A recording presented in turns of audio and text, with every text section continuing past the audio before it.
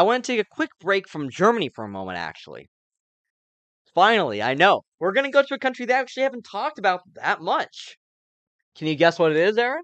Turkey? Unfortunately not. Ah, god damn it. Is it European still? Yes. If we keep doing this, we're gonna be blamed of West Eurocentric ideologies. I know. All the students in our university are gonna start shitting on us. They already have. I've already been shit on for, like, Eurocentrism. Then I did post-statism, so I'm like, yeah, fuck you. Yeah, but I mean, Marxism is also a European ideology. Oh, So is it shut really? the fuck up. Shut the fuck up, man. No, we're going to the UK. The worst country in the world. No, I'm kidding. Actually, or am I? Second worst after the US. Or, I don't know. Brunei. I'm never going to Brunei now. So, yes, we're going to the United Kingdom, baby. We're going to bloody England.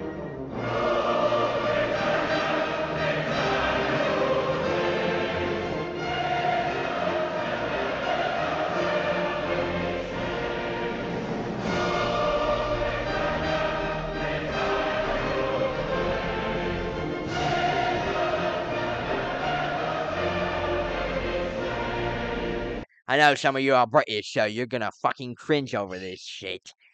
We're going to the land of bad teeth and the National Front. That is what we're going to be talking today with the UK, just across the pond. Not the pond, the North Sea.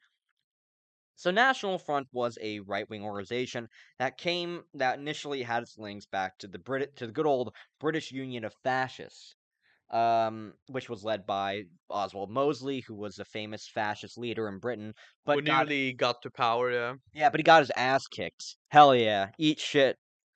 And was founded by A.K. Chesterton. I'm not making that up. Chesterton. A.K. Chesterton, formerly part of the British Union of Fascists, or the BOOF. Yeah.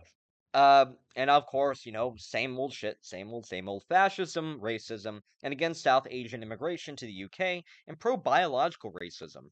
Like, you already have racism in there. Why do you have to have pro-biological racism? What are you gonna have, like, technological racism? Like, oh, I'm gonna be racist against you because you have Huawei, or not, or you have Apple, or something like that. I mean, people who own Huawei should be discriminated, but still, you didn't hear me say that. The microphone didn't record it. We'll see about that. So, and throughout so they would be around throughout the 1960s and 70s doing racism, not really getting anywhere. Actually not doing too bad. They got like several thousand or so votes in the election, but not enough to get actually seats in the House of Commons. Like even surprisingly, I think one time they even got like 200,000 nationwide. That's a horrifying amount. Yeah, no, it is.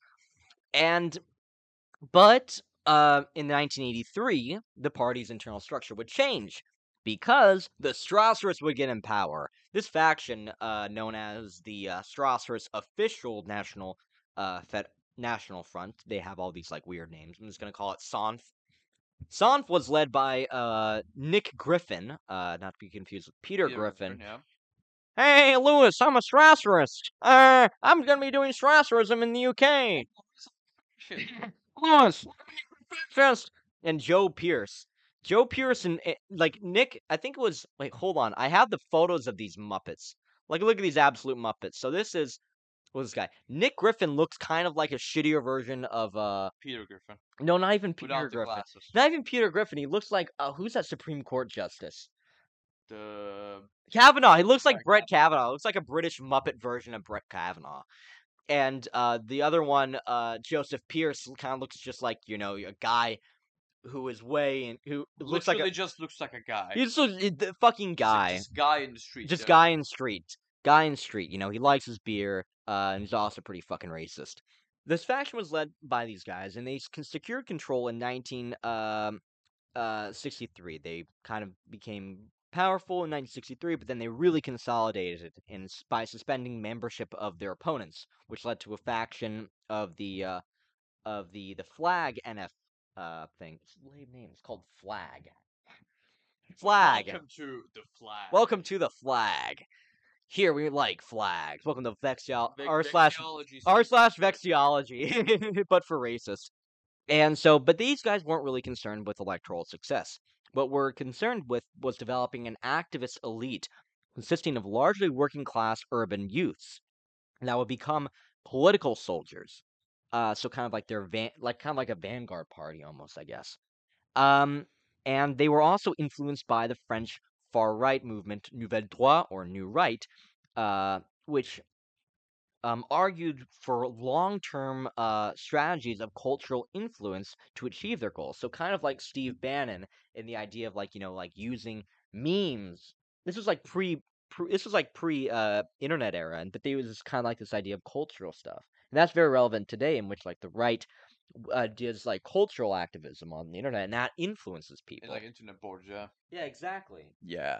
But they also changed their parties. Not only did they change it structural by goals and also structurally, they also had their own. They also influenced it ideologically, of course.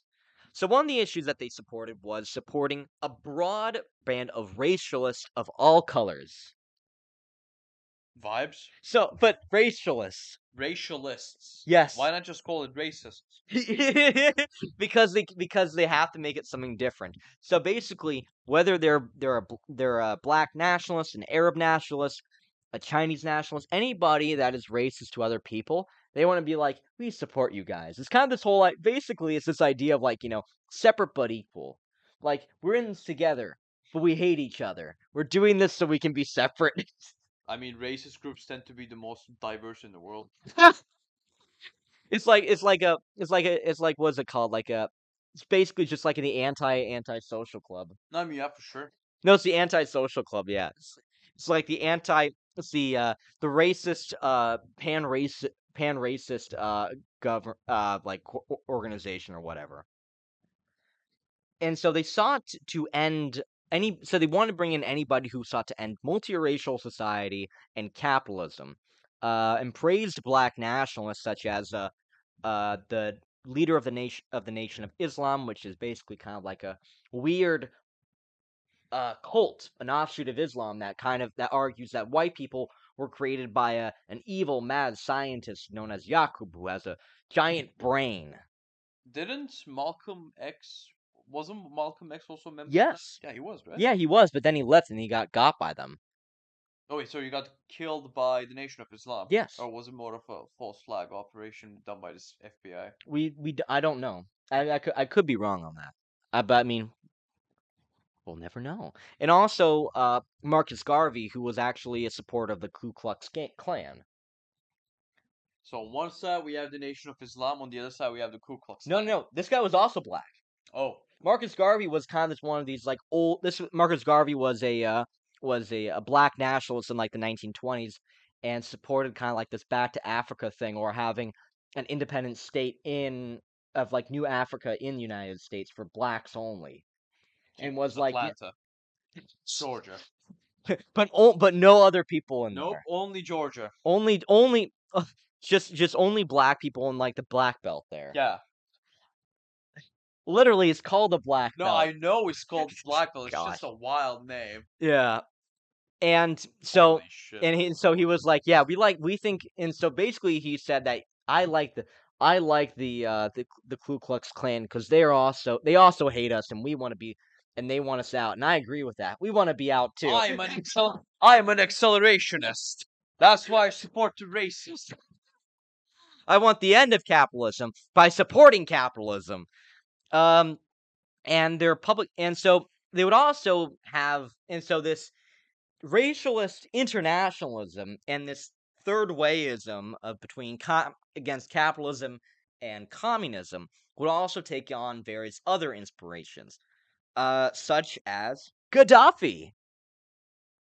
I mean, of course, if there's weird shit going on the planet, then Gaddafi will be after it. So, not only did they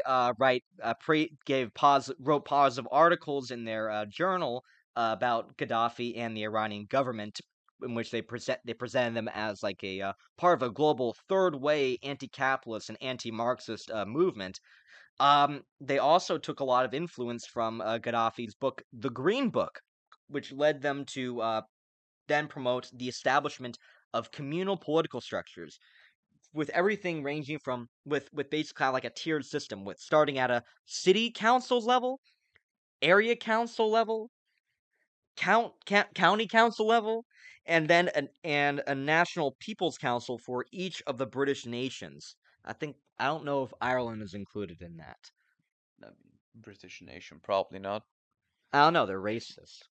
I can't tell if they're like, yeah, we hate Irish people, but we want them in the UK, or we hate Irish people and we want them out of the UK. I can't seem to figure it out. In this view of this kind of like more communalized future, Hmm. they view that the British people would be armed and trained in military tactics and allow for the establishment of local militias rather than an army. Almost kind of like like right wing libertarians, you know. Yeah. Yeah, but they're also like incredible racist and probably totalitarian. So Yeah, like, what the they're fuck? more oriented towards state than against it. Yeah, but who fucking knows? They probably would have a very different ideology if they got into power. Like power does that to you. I mean, you have all these Power corrupts. not even corrupts. It's just because these guys are already fucking corrupted. And they were also against a one world government because that's Jewish. Oh, Yeah. sorry about that. Aaron, sorry guys.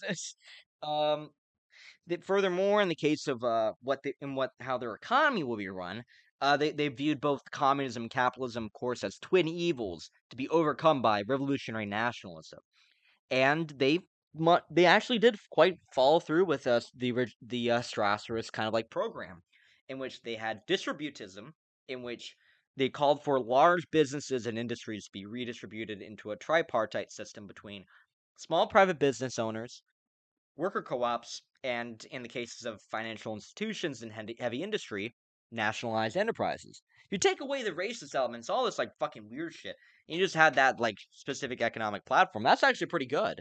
I mean, yeah, Yeah, I mean it needs some improvement, but I mean that's kind of like my thing, my ideology, in which like the economy would be have a lot of like worker co-ops, but you would have some small except private much industry. more inclusive. Exactly. Yeah, I mean that's the big thing that they miss. And also for the deindustrialization part, in order to solve unemployment, the party stated that it would encourage urban urban to rural migration, with heavy mechanized agriculture being replaced by small labor intensive farms. So just like Pol Pot. Like everyone's going out to the rice fields, everybody. We're gonna make England great again. It's like the more you delve into fascist theory, the more you realize how close to socialist they are. Like, damn. Not even. I mean, these guys.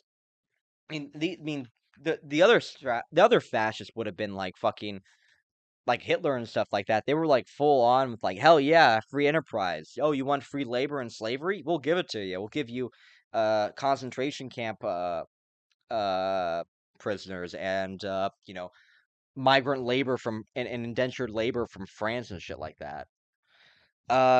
However, the Strasser's official national federation would dissolve, and I'm not sure why. I think it's because of lack of electoral success, but also because a lot of people in uh the national front were actually quite like not pleased with like this more internationalist turn, and so they dissolved. And this was either caused or led by Nick Griffin leaving and then going on to create the Third Way International. Third way The international. Third Way International, I can't find too much information on it, but it also included a guy who was a far right Italian former MEP, like Riccardo something, I forget. Giorgia Meloni. Actually, you know who how this guy was preceded by? Who? Oh, Meloni's who? dad? No, No, Meloni's dad was a cop. Mussolini's granddaughter. Oh, yeah. She tried running for like mayor of Rome or something, I Yeah, but remember. Mussolini's granddaughter became an MEP, and then she was succeeded by this like where the fuck did I write him? Where did I write this guy? I can't seem to find him. But anyway, this Italian guy, and then they had like a weird. It was this crazy thing where they had like they bought land in this like remote Spanish town, and then made it like made a charity as like a front organization for them. Fucking wild. But anyway, so the National Front basically then became eclipsed by the British National Party in the 1990s, as and kind of has become like irrelevant now. And thus, the National Front was lost to the abyss of obscurity, only to be brought back to light of the whole world through this podcast. And thank you for listening to this bonus episode. Have a good one.